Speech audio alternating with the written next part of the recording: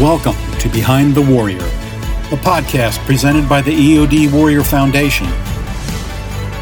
This series will focus on resources, interviews, and topics impacting EOD warriors, their families, and the military community at large. Good morning, Mike. How are you?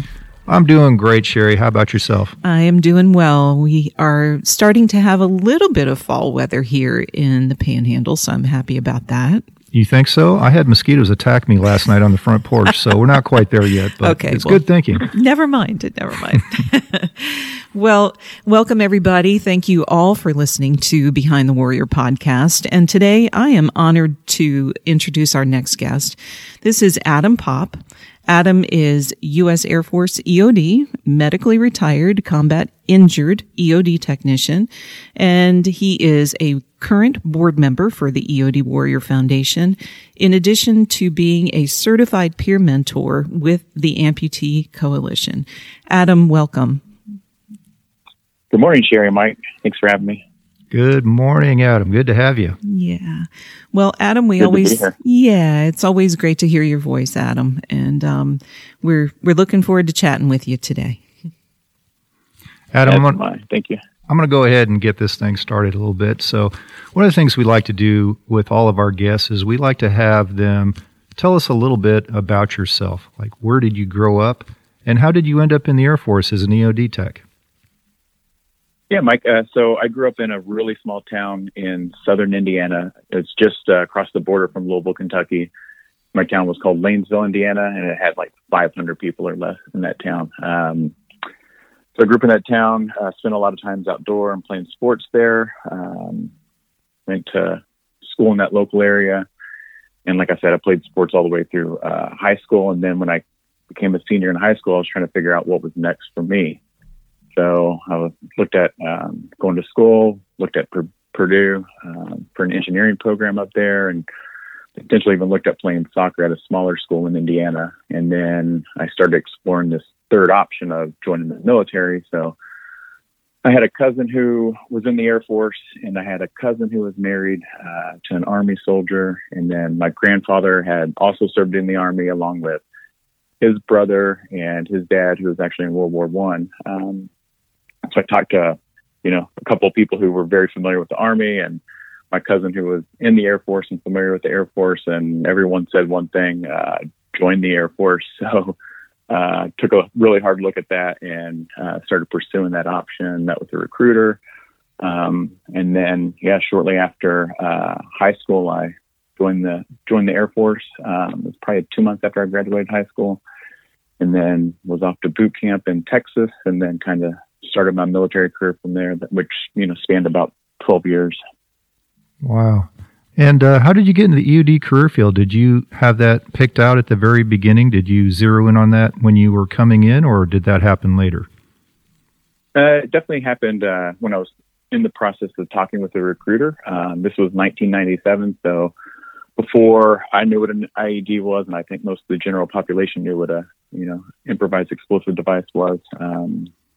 And my recruiter kind of gave me three options. I took my ASVAB test, and then based on those results, he just started, naming off a couple of careers that those scores lined up with. And one was, I think, like a helicopter mechanic and like radar maintenance. And then the third was EOD, which is the first I'd heard of that. And he kind of explained it to me. And, being an 18-year-old gun-ho kid, it sounded really intriguing to me, reading about all the things these guys did. And so I kind of picked that in the recruiter's office that day, signed up for that, brought the paperwork home to my parents, and my mom was like, "Oh, heck no." She was reading about the, working with weapons of mass destruction and nuclear weapons and, terrorist devices. And she was just kind of reading the blurb that the recruiter printed out, and I signed, and she was like, "Oh no, this is not good. Like, you cannot do this." But long story short, followed through with that, and like I said, went off to boot camp and then started EOD school in September 1997. Adam, you had been in the Air Force for a number of years, I think 10 plus, and you were deployed to Afghanistan, which was not your first time. And then on December the 7th of 2007, while on a combat mission, you were disarming an IED when you were injured. Can you tell us briefly about that day and what were your initial thoughts after you were injured? Yeah, sure, Mike. That's right. I was on my second deployment in Afghanistan. My first was to Baghdad, Iraq in 2004 and into 2005. But on this day in Afghanistan, the previous night, we had worked with an SF group who had done a medical evaluation in a local village. My team specifically was on a route clearance patrol team who helped clear into this village because it was a heavily laden with IED area.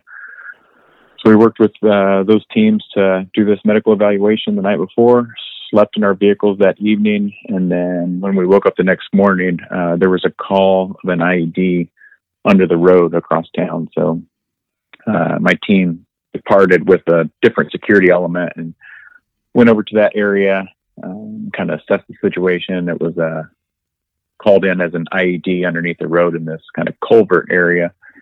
So my team went to work on that, started working with our robot, but eventually, our robot couldn't remove everything from underneath the road because of how far it was located underneath the road. So then that's when I, put on the bomb suit and went down there to kind of assess the situation and remove what I could from underneath the road to make that kind of area safe and disarm this IED. And in doing so, I learned that it was a hoax device, which we had kind of seen in this area before. I went back to the truck to kind of let my team member know what was going on, and then he relayed that to the security element because a lot of times, especially in this area, what we had seen before, they're putting secondary devices to kind of attack the other elements that are security, and once we're kind of down on scene. So I went back in for a second approach, and during that time, a secondary device went off, and I was pretty much on top of this device. Luckily, I was in the bomb suit, kind of blown through the air, and was awake the entire time, aware of what was going on, and landed on the ground and was just, as you can imagine, in pain and thinking to myself, what the heck happened? And luckily, my team member was in the vehicle. And so he was safe, and he ran down there almost immediately, cleared into me, and then they started bringing in the medics and other security elements to kind of set up a cordon, get me stabilized, and then get me on the medevac chopper and out of there. What were the injuries that you sustained that day, Adam? Yeah, when I was laying on the ground, I kind of didn't want to look down. I knew my leg hurt. I knew my arm hurt. I was still in the bomb suit, so I wasn't really sure what was going on. I was still in this culvert and, kind of in this low-lying area, and the medics and security element put me on a stretcher and pulled me out and started assessing the situation. And a guy, one of the security guys who I'd worked with before, was there for the whole thing, and we had a little bit of a rapport, and, he just asked me, do you want to know what's going on? Do you want to know your injuries? And I was like, yeah, just give it to me. Just let me know. And he was like, well, your leg's really damaged and probably won't be able to save that. And I'm not sure about your arm. So, that really started bringing a sense of reality to what was going on. And I didn't, I was worried, obviously. I was more worried about if I was going to live. I felt like I was, that would be the case, but really just started what the heck's going to happen now? Because I never really thought about that situation prior to this. So, like I said, they put me on a medevac chopper, and I went to a medical cash center on Fob Salerno and talked to the surgeons before the surgery, and, they put me under, and then I woke up later that evening after traveling through Bagram and then over to Landstuhl, Germany. Woke up in the hospital in Germany that same evening, missing my leg and arm all bandaged up and just really out of it, coming to after being put under for so long, and just in a lot of pain and a lot of confusion, to be honest, and spent about 4 days in Landstuhl. I think I had about 3 surgeries there to stabilize my leg and arm. And then they sent me to the Washington, D.C. area. 4 days later, I arrived there on December 11th at Andrews Air Force Base, medevaced over on a bus to Walter Reed. And then that's where I, spent the rest of my year or so in recovery at Walter Reed Army Medical Center in the Washington, D.C. area. It's pretty incredible that how fast you went from the battlefield to where you were injured to the FOB base in Afghanistan, Bagram, Germany, and then you were at Walter Reed, and this was in a matter of about 4 days? Yeah, that's correct. I mean, I was in Germany, and the same day I got hurt, I was already in a well-established hospital in Germany. Yeah. And then, you're right. A couple of days later, I was back stateside, receiving the best care in the world. Yeah, that's a huge testament to the logistics and the medical community and the DoD and how well they have been doing that. I think one time I saw a briefing when I was in the hospital talking about the timeline of getting the injured soldier from the battlefield back home, and in World War II it was months, and in even right. in Vietnam it could sometimes take months, and so our recent conflict has been a matter of days. But that is truly amazing how fast they got you back to DC. Right, no doubt, and big reason why people can recover and survive and recover as well as they do. Mm-hmm. Yeah, absolutely, Adam. Well, it wasn't long after your arrival to Walter Reed that you and I met, and I was able to meet your mom and dad at that time as well. And it certainly it's a day that I'll never forget, Adam. I hold you and your family very dear to my heart, and it's hard to believe it's been 13 years since we met. Super grateful to always celebrate your Alive Day with you, and just always grateful for you. And with that, Adam, I just also wanted to speak about and talk about after you were actually stabilized at Walter Reed and on your journey of the long intensive rehab. How long were you actually at Walter Reed? And can you tell us some of the challenges that you faced as a new above knee amputee at that time? Yeah, definitely. And that, it seems like it's so long ago, but it also seems like yesterday too. And it's just incredible how time flies and the progress that has been made over those period of years. I got there in December 2007 and then left Walter Reed around June of 2009, so about a year and a half there. And some of the challenges I faced, I was in a deployed environment, probably as fit as I was leading up to that, as fit as I was in my entire life, and very fit person out on combat, patrols and doing the work that I did. And then literally the next day I'm laying in a hospital bed, having to depend on others for care and helping me stand up or use the bathroom or just do very basic tasks. So it's, it's a difficult realization to wake up to that just, a day later after being as healthy and fit as I was. So I'm very grateful for the people who I met early on, such as yourself and the foundation.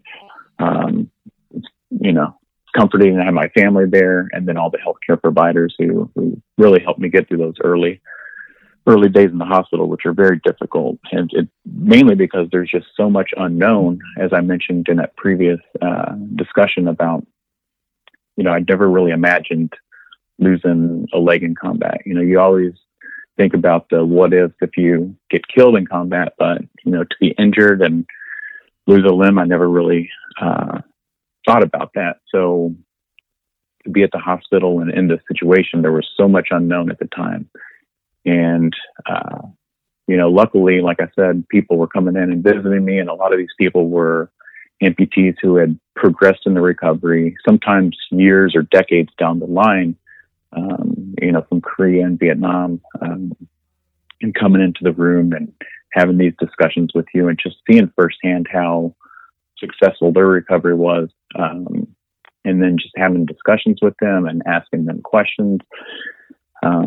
And they really started to help me put these unknown pieces together to more, what a full recovery looks like, what a successful recovery looks like. And this gives you a little bit of hope when you're laying in that hospital bed so early on.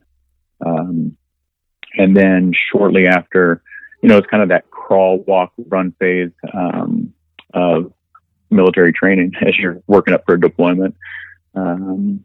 Similar to being in the hospital, you're crawling early on and just trying to figure things out and what you can do. And, there's a ton of support structures there to help you achieve these goals. And, some of the early goals are being able to, walk on a prosthetic or wear a prosthetic even. And then, being able to do your activities of daily living, as they call them, and just kind of take care of yourself. And, this hierarchy need just progresses on doing bigger and better and more things. But early on, that's completely, unfathomable to you as you're laying in the hospital bed. But luckily, like I said, there's these other, people who have successfully gone through the recovery and able to help guide you through this process, which is really overwhelming initially. Sure.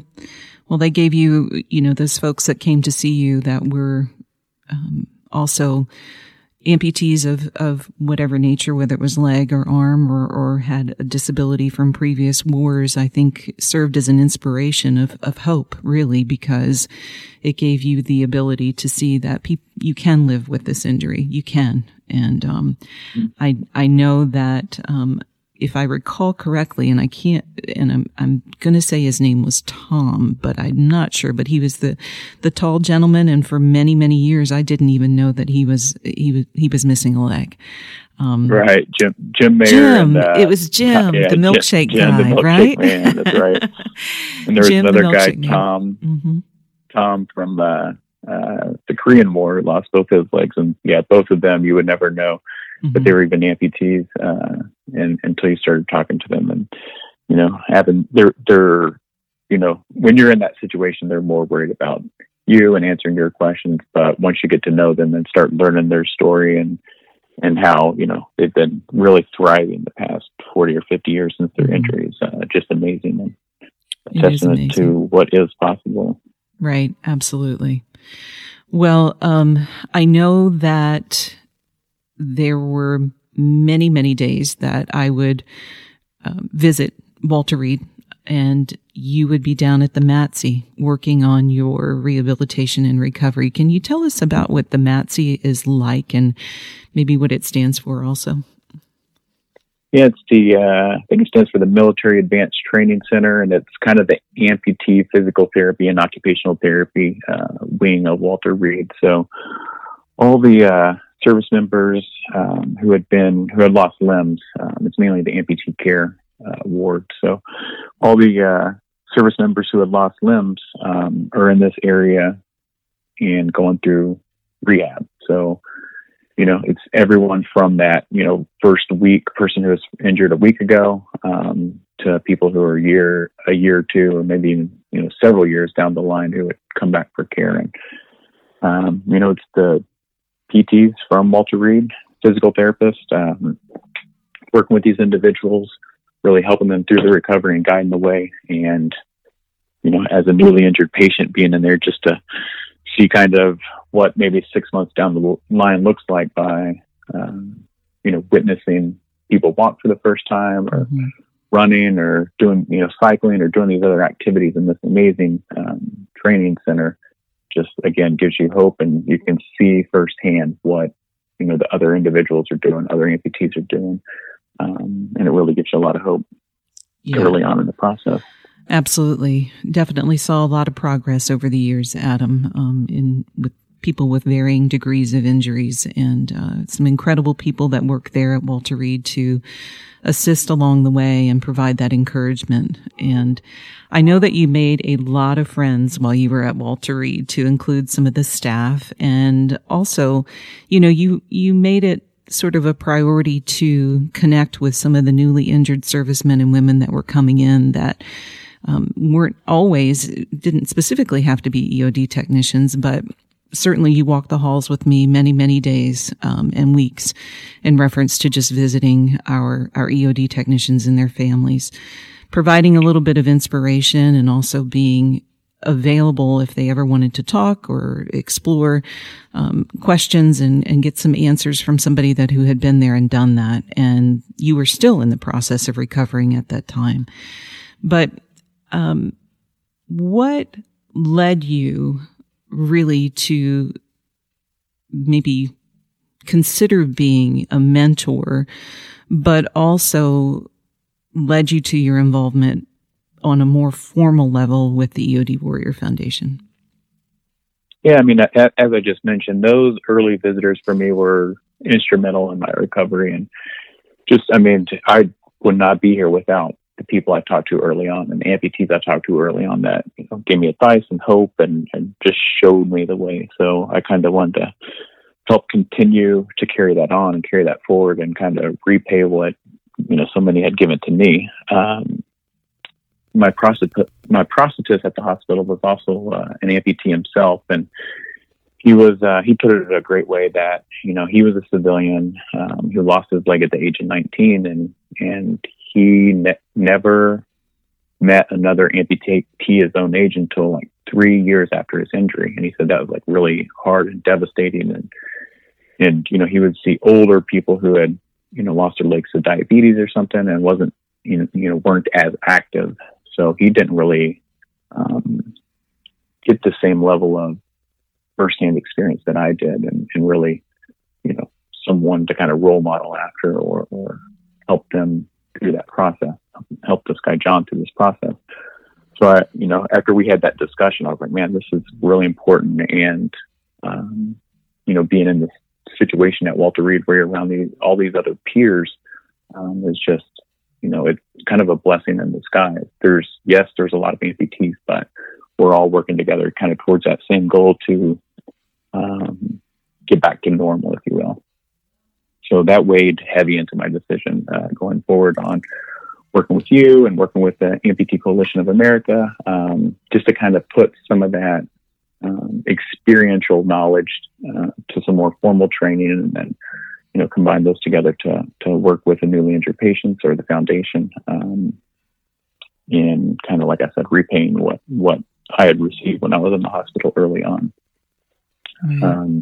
And fortunately, after I transitioned out of the military and was working at my civilian job, the foundation came to me with a, you know, kind of a once in a lifetime opportunity to join the board in a more official manner. And then, you know, from there, it kind of snowballed into doing visits with you, and then transferring companies where I had even more time to spend at the hospital, and, you know, roll with you once a week on visiting the new patients and having lunch with them and getting to know them, and just being kind of a resource for any questions or kind of ideas or whatever I could be to help them be successful in their recovery.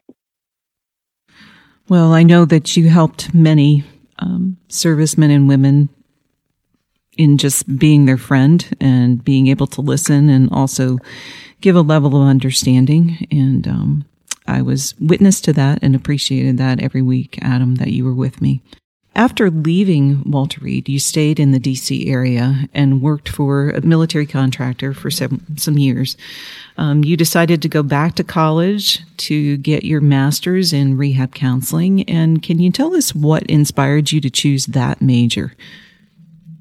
Yeah, it's a lot of that stuff that we just talked about, but it was a really long process to get to that point and to kind of realize that that's what I wanted to do and would, you know, enjoy doing, and was kind of fueled by a sense of purpose. But really, I mean, that process to finish my bachelor's, which took about 6 years and a lot of time off, and being in a program that I hated and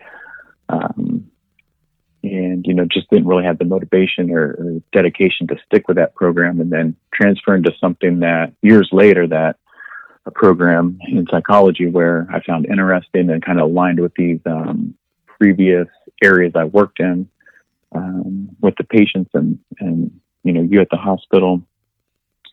And it was just 6 years to get to that point, and then kind of snowballed into this rehab counseling program that I just felt like it was meant to be, and kind of aligned with all those things that, I'd worked with or worked towards in the past and really loved, and kind of lost my way a little bit when I transferred out of the military and got a job and was working as a defense contractor and doing things that, paid the bills, but weren't really fulfilling to me, I guess. So when I kind of learned about this program and then started working towards that by doing the undergrad and then applying to that master's program, I really started to find something that, got me motivated, got me back to those feelings that I had previously, and really just a more fulfilling life and a more fulfilling role. And, that was a 2-year program, very intensive program with a lot of practicums and internships, and, it was more than a full-time job, but, never felt like a day of work just because it was so fulfilling. Adam, I know that when you were going to school, you also made a decision to take up another challenge, and you started running marathons, and then that went into triathlons, which you're doing today. What made you want to run marathons and triathlons? I know that you had mentioned previously that you were a person who took your fitness very seriously. Was this natural for you to become a marathoner and compete in triathlons? Was that something that was kind of organic and you were familiar with, or what kind of a challenge was that, and why did you want to do it? Marathoning was the farthest thing from what I imagined when I started running. And, being in the military and being forced to run 3 or 4 times a week, I never liked it and never enjoyed it. And, it was when it's forced upon you like that, it's just not that enjoyable, especially waking up early and doing that in the military. But, yeah, as I kind of alluded to earlier, with changing the programs and kind of reassessing my goals, and in early 2015, there was a lot of change going on in my life. And, once I started gaining some clarity and kind of setting these new goals, running was something that intrigued me. But, I tried early on at the hospital, but I had a broken hip. Before you start wearing a running prosthesis, they do a bone density scan. And during that process, I learned that I had some necrosis, or my bone in my hip was dying. So I kind of went out the window, and for a little over 7 years, I just kind of, accepted that as reality. So once I started making these life changes in early 2015 and kind of reprioritizing things, I had an opportunity to kind of readdress and reapproach running, which, I went up to Walter Reed and worked with my prosthetist there and kind of told him what I wanted to do. And then, he helped me, start that crawl, walk, run phase again. And, it was very slow early on, and, doing a marathon was the furthest thing from on my mind. And, it was April 2015 April 15th, 2015, when I took my first laps around the Walter Reed track. And from there, it was kind of, okay, I'm on my own now, and just slowly started building up a little bit of confidence and endurance and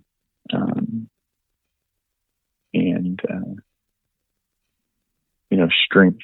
And, day in and day out, I would go out there and run a little bit, or mostly walk in the beginning. And it just kind of snowballed into marathoning and triathloning and all the ridiculous stuff that's going on now. That's incredible to take up a challenge, especially as a single leg amputee. What kind of challenges do you face versus those who aren't amputees that are running marathons and triathlons?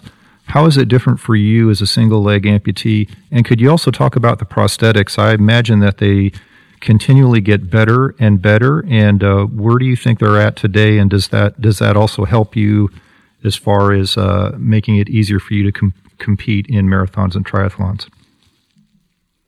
Yeah, I mean, let me dissect that a little bit. It's so So the difference for me is, being an above knee amputee, I have a mechanical knee on that side that is very unstable. So especially running on surfaces that aren't flat, or even road surfaces for that matter, it's very easy to, stub your toe and then, the knee will collapse and then you'll fall down. So initially, early on, that was kind of the biggest fear. And I was running in a harness that was attached to the ceiling initially to catch me if I fell. And then, like I said, I progressed to running outside, and, it's still a scary process of, not ever doing this previously, and then, go running outside on the road without any kind of support or something, kind of safety net, I guess. So that's the biggest difference. And then, other differences are, the wear on the prosthetic and how it attaches to your leg. Sometimes it can cause blisters for some people, breakdown, the nutrition and the oxygen consumption are, concerns, especially for amputees. And then the shorter your residual limb is, the more oxygen and nutrition you're using. So it's just compounded being an amputee. All these things are just compounded. And then what was the second part of that question? Sorry, Mike. Oh, no worries. Do you think that the prosthetics that you were initially introduced to, do you see them getting better? Are they getting better as far as not only just being able to do day-to-day activities, but doing something more rigorous, such as running triathlons, marathons, etc.? Well, where do you see that going? Yeah, I mean, it's definitely the prosthetics field has definitely progressed. Even since I started wearing my daily walking leg, I started out in what they call a C leg, and it's a great technology. It has a microprocessor computer in there that can help you with your gait swing and catching you if you start to fall. But even since then, it's progressed to I wear an X3 now, and that's a similar microprocessor knee, but also waterproof. So before, I was having to kind of be very careful on doing activities near or in the water with my previous leg, but this one's really durable and can go in the water. And as far as the running side of it, the new like carbon fiber materials, they've helped runners come a long way since the 70s or 80s, when I've seen videos of like say Terry Fox running on kind of a wooden leg across Canada, doing 26 miles a day across Canada on just kind of like a wooden peg leg with no technology whatsoever. So it's come a long way in just 30 years, 40 years since that happened. But I've been running on the same running blade for since I began 5 years ago, and I don't really know where that technology is going, but it's definitely helped me achieve some pretty incredible goals that, like I said, when I started this journey, never thought were imaginable. That's amazing, Adam. I think it's pretty cool that you've had the same running leg for 5 years too. I think that's pretty awesome. That speaks volumes. Yeah, well, it's the same style. But same style, okay. Broken a lot of parts and pieces in the process, so it's not the same blade or knee. Okay. Broken a lot. Okay, gotcha. Okay. Well, you mentioned earlier that in 2015 you made some decisions to improve your life, both physically and mentally. One of those was a choice to stop drinking. And what was the turning point for you in making this change to your lifestyle? And how do you feel now and the long-term benefits of that decision? Yeah. In early 2015, I toyed with this idea a few times before this, where, I knew drinking was taking up a large part of my life and time, and late evenings and, just every minute of every day. And I wouldn't say every minute of every day, but a lot of time was spent, hanging out with friends and drinking that, could have been spent being more productive. And I toyed with this idea probably 2014, a couple different times of, cutting back, and which felt great during those times, but never really stuck. So in 2015, I kind of set it as a New Year's resolution to maybe try to go to my birthday, which is at the end of March, and not drink at all and just cut it out and see what happens. And, during that time is when all these kind of dramatic changes started happening and reassessments and new goals. And that's when the program shifted from, the college program I was in shifted and changed, and this opportunity became available to try to run. And I just really started hitting life hard in early 2015, and these big dramatic changes, and everything started to kind of click. And by the time my birthday rolled around, when that, New Year's resolution was going to be up, I just continued to stick with that and see kind of where that year went. And I had, one of the best years of my life that year. And so after that, I just realized that there's really no looking back, and there's no need to go back to my old ways, and just kind of continue forward and see where things led and what happened next. And it seems like every year since 2015 has just been better than the last. And, and it's just been really good for me. So, and like you said, both physically and emotionally, psychologically, all things considered, every year is just better than the last. And no looking back, only looking forward now. That's fantastic. A little bit of deep soul searching there to try and find your way, which is fantastic. That's right. 2015 was big for me, and big in that regard. And I'm just very fortunate that it kind of turned out the way it did. Adam, you talked about in 2015 on New Year's, you made that resolution that you were not going to drink until your birthday, which rolled around in March, and then you made a decision to just keep on going. During that first year, did you have any hiccups? Was it hard? What kept you going with your plan? How did you make sure you didn't stumble back? Like, what worked for you?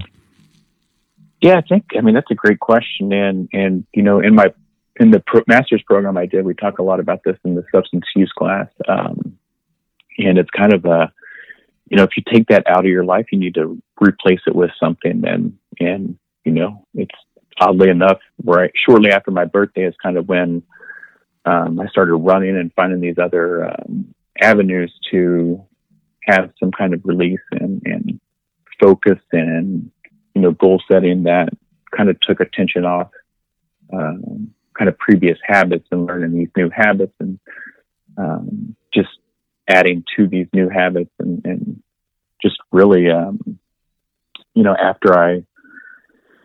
I found that and then led into triathlon, and the just kind of a snowball effect of learning all these new things that, as you mentioned, wasn't really any hiccups after that because of these new things that I found. And I think that was the biggest failure of what, my attempts earlier, is that I never really replaced those habits with anything new or anything productive or anything healthy. So I just kind of fell back in those old ways. So, 2015, something clicked and I just started replacing these old, not so healthy habits with better kind of avenues of running and healthy activities. So here we are 5 years later. It's 2020, and you haven't drank in 5 years. Do you think after the first year it gets easier? Yeah, definitely. And especially after the first, I would say month or two, it got easier. And I would still go out and see the friends that I had hung out with before and drank with before. And, I think everybody wants to be kind of on your team. And there was a little bit of fear on my part of going back to those settings. Mm-hmm. And not because I felt like I would have a hiccup or fall back into those old ways, but more so how, my friends would judge me or look at me. And, anyone who is one of those positive, has a positive relationship in your life or just wanting the best for you. So there was never any of that judgment. It was more fear on my part than any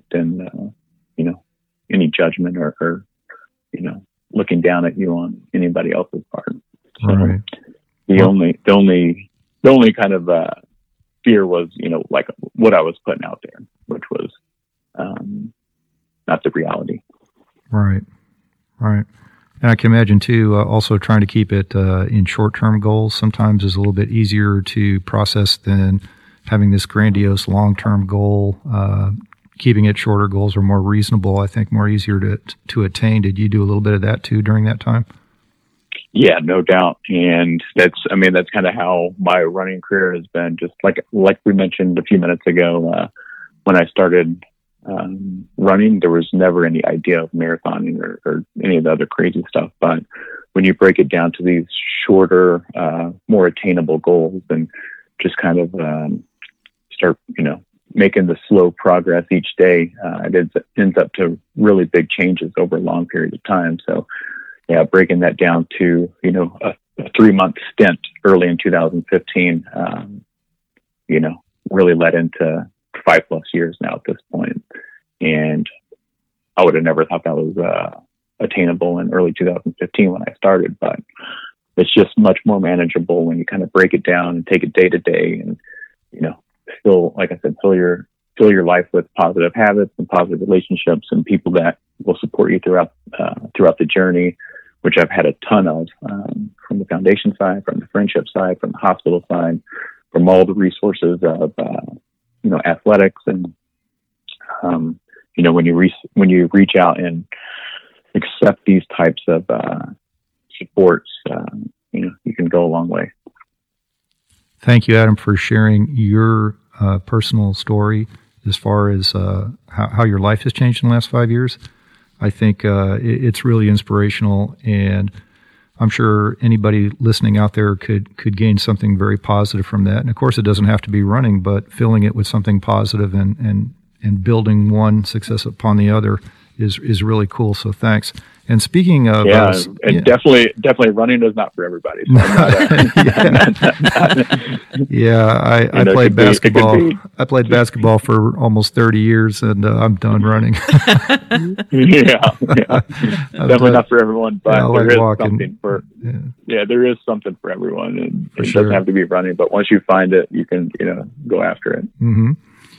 So speaking of changes, you made another big change in that you moved to Colorado a couple years ago. So why Colorado, and what are you up to now?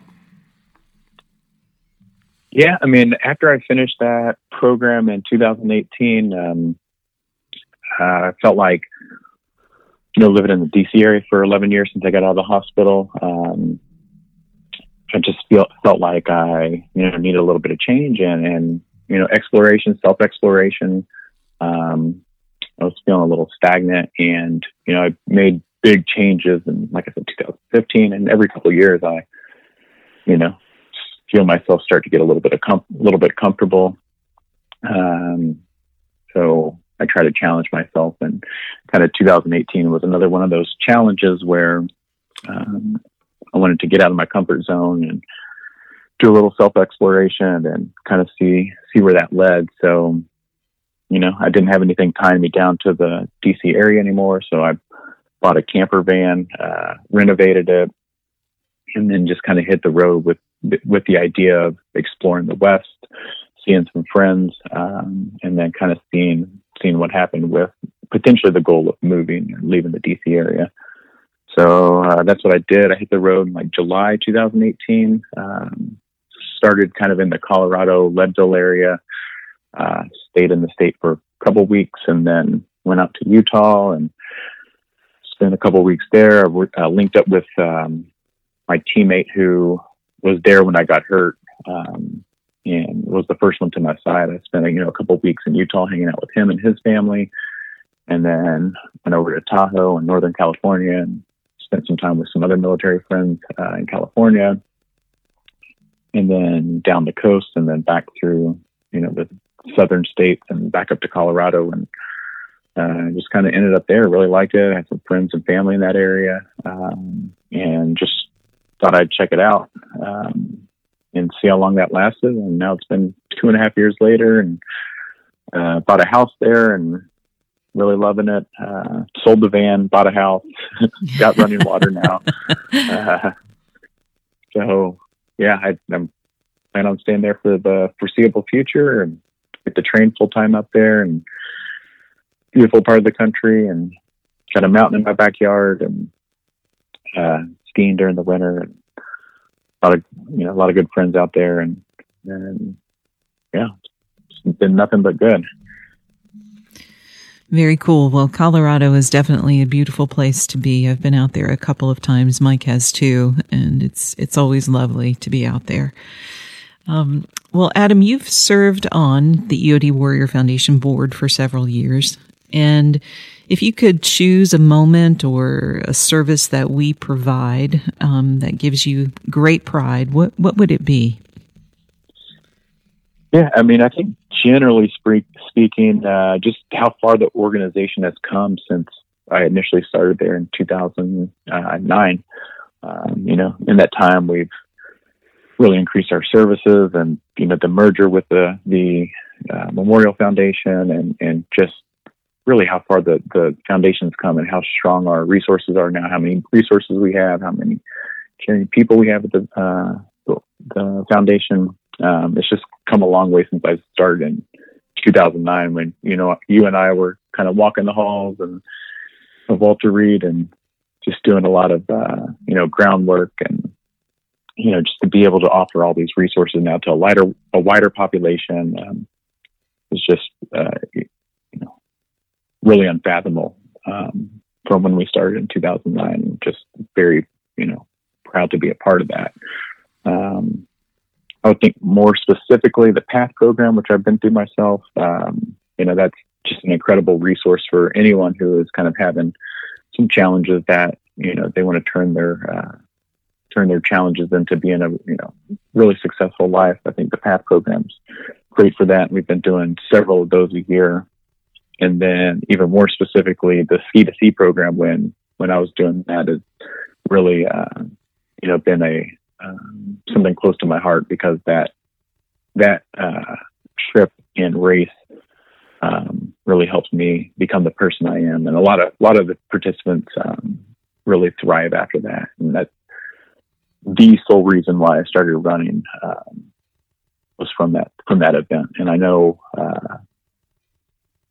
a lot of our warriors who had participated in certain events along the way have an event that sticks out to them, and that may have really changed their life. And there's so many of those events out there that everyone is unique and individual to someone out there that probably really helped change their life. Yeah. Well, I know some of those, obviously the retreat programs and some of the programmatic offerings that we do, and how it has impacted the lives of many. And I'm glad that you found great benefit in the programs that you've experienced. And certainly I know that you've led the way for the Ski to Sea several years, or I think, I don't know, Adam, it's probably 5 or 6 years that we actually did that program. So 5 years. Yeah. And, PATH is definitely a proven program that has helped many of our EOD technicians and also their families, not just the warrior themselves. So I think, that's right. We can continue to have that relationship with Boulder Crest, and it's fantastic. Yeah, definitely. And speaking of having an impact, you've had one on my life as well, Adam, because if it wasn't for you, I wouldn't have had the opportunity to learn more about the EOD Warrior Foundation or come here. So I want to thank you for that, because it's definitely been one of the proudest moments of my life to serve this community. So thank you for that. Well, your name precedes yourself. You came highly regarded from a lot of the guys you've worked with in the Eglin area who were friends of mine, and they just were always raving about you. And that's, I never even met you, but I knew your name for sure because it's a small community, and they loved you down there. So yeah, well, thank you. It was definitely some interesting years, that's for sure. So I got one more question for you before I turn it over to Sherry, and that is, you have shared so much of your story, which I find so fascinating and so inspiring, and you've laid it out what you've done, and it's fantastic, and there's so much to take away from that. So if there's somebody out there, Adam, whether it be a veteran or civilian or anyone who is really struggling with challenges and trying to figure out, how do I get over this and how do I find my purpose, being a rehab counselor now and also going through your own journey, what How would you sum up that to help someone just get started in figuring out how to succeed and also to find one's purpose? What would you say to them? Yeah, I mean, it's a really individualistic, question and journey, and really big question to answer. But, in my case, and I think it's true for most cases, is that, change doesn't happen overnight. And, especially true in my case, it took me 7.5 years to even initiate that change.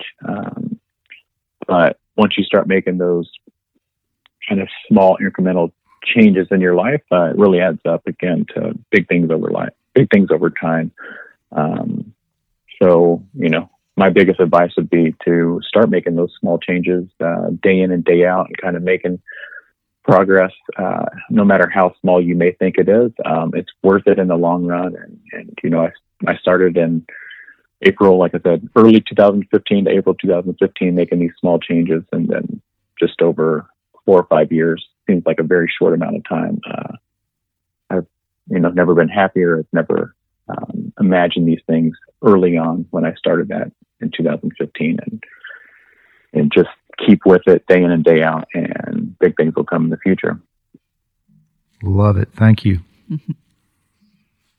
Well, Adam, we are certainly happy for you and with you in your journey and where you are, where you started and where you are today. We're definitely happy for you. And so we're going to lead into some final questions, and they're the fun questions. So we're going to lighten it up a little bit. And I hope you have done your homework, Mr. Pop. All right. These are going to be difficult. So, as far as a type of race, do you prefer a marathon or a triathlon? And can you tell us why? Well, I prefer running, and I guess marathoning, just because it's the way it's just more enjoyable to me than a triathlon. But triathlon is more challenging for sure for me, just because of different components, and I'm not a swimmer, so working hard on that. So it's more challenging, and a better way to challenge myself and compete. But definitely, I prefer running or marathoning, which I guess kind of sounds crazy at this point. No, it's not crazy. Do you have any plans for when's your next marathon? What's on your schedule? Well, I just got off 2 big weeks, so two big weeks of racing. So I'm done until like March next year. Okay, gotcha. Okay. I ran a 100-miler last Saturday, and then a 50-miler this Saturday. So, wow, back-to-back weekends, 2 days, 150 miles, and I'm done for a while. Yeah, that's amazing. So in the interim, I'm sure that you do physical, strength building and all those sorts of things in between marathons. Is that correct? Yeah, I'll keep up with some kind of daily maintenance, no like long, high miles. Probably get back on the bike and in the pool here within the next couple of weeks, and just more maintenance to kind of get ready for next season. But it's definitely, definitely time to kind of take a step back, enjoy my accomplishments, rest a little bit, and then get back at it. Yeah, for sure. Well, your body needs rest, That's right. Needs a chance to rest and restore. What's that? I said in my mind. It's been a long year, so. Okay, gotcha. Okay. All right. Well, how about your favorite holiday of the year? Well, not a huge holiday person, but my mom has a great Christmas party every year on Christmas Eve. So to get together with the family and friends over that time, it's just one day out of the year that I really look forward to, and mainly just because of the people who I don't get to see that often. My brothers, we're all three kind of spread out throughout the country. So to get together with them, it's kind of the one time each year that I know we can all be together, spend some quality time, and just enjoy each other's company. So anytime I can do that is a great day, but it typically happens around the holidays, Christmas or Thanksgiving. Or Right. Holidays bring people together in a lot of ways. And, something that I've always admired about you and your entire family is that you prioritize family. and you make it happen every year. And I just love that. I think it's super cool. Yeah, thanks. How about a clean joke? What's your favorite clean joke? I have so many favorite jokes, but in the theme of today, and I heard this kind of recently. So a pirate walks into a bar and he's got a paper towel on his head, and the bartender says, "What the heck's going on with that paper towel on your head?" And the pirate replies, "Arr, there's a bounty on my head." Love it. Love it. Oh my gosh. That's so I got funny. some really bad jokes, but No, it's one we'll funny. go with for today. Yeah, that's awesome. All right. How about your favorite movie or genre of movie?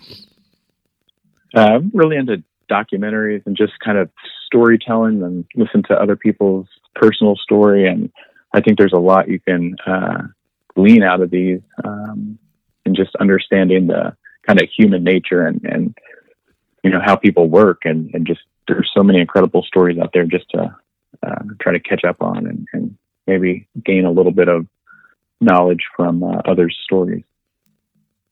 Gotcha. I like documentaries too. Anytime that I can learn something, I feel good about my time sitting on the couch watching television, Yeah, exactly. Yeah. Exactly. Yeah. How about your favorite way to unwind and relax? Non-athletic stuff is, travel, which is really hard this year. Mm-hmm. Or, Yeah. I've been to, I think, 40 something countries at this point, and typically, traveling to a couple new ones each year, which didn't happen this year because of all the stuff going on in the world. But, so that's definitely one way I like to kind of get away. It's typically like kind of in the off season and just relax and forget about everything for a week or two. Or cooking and grilling, is another thing I like to do that, just kind of takes your mind off of things that are going on throughout the day or the week, and just let you enjoy a good meal and feel kind of accomplished at the end of the meal that you prepared that. Mm-hmm. Cool. Very cool. Well, Adam, we certainly appreciate your time today and speaking with us and sharing your journey and your story. And we just thoroughly enjoyed talking with you and appreciate all that you continue to do to maybe motivate others to find their purpose and just find their way. There's something out there for everyone. And so thank you so very much. Yeah, thanks for all you do, and I hope you continue to do the great work that you do. Thank you. Thanks, Adam. Hope you get to spend time with your family during the holidays, and stay safe and keep doing what you're doing as well. It's awesome. We appreciate you. Yeah, thanks a lot, Mike, and same to you both. All right. Take care, Adam. All right, you too. All right, bye-bye. Thank you for listening to our Behind the Warrior podcast. This series is provided to you by the EOD Warrior Foundation. To learn more, please visit us on Facebook or at eodwarriorfoundation.org. And don't forget to tell a friend.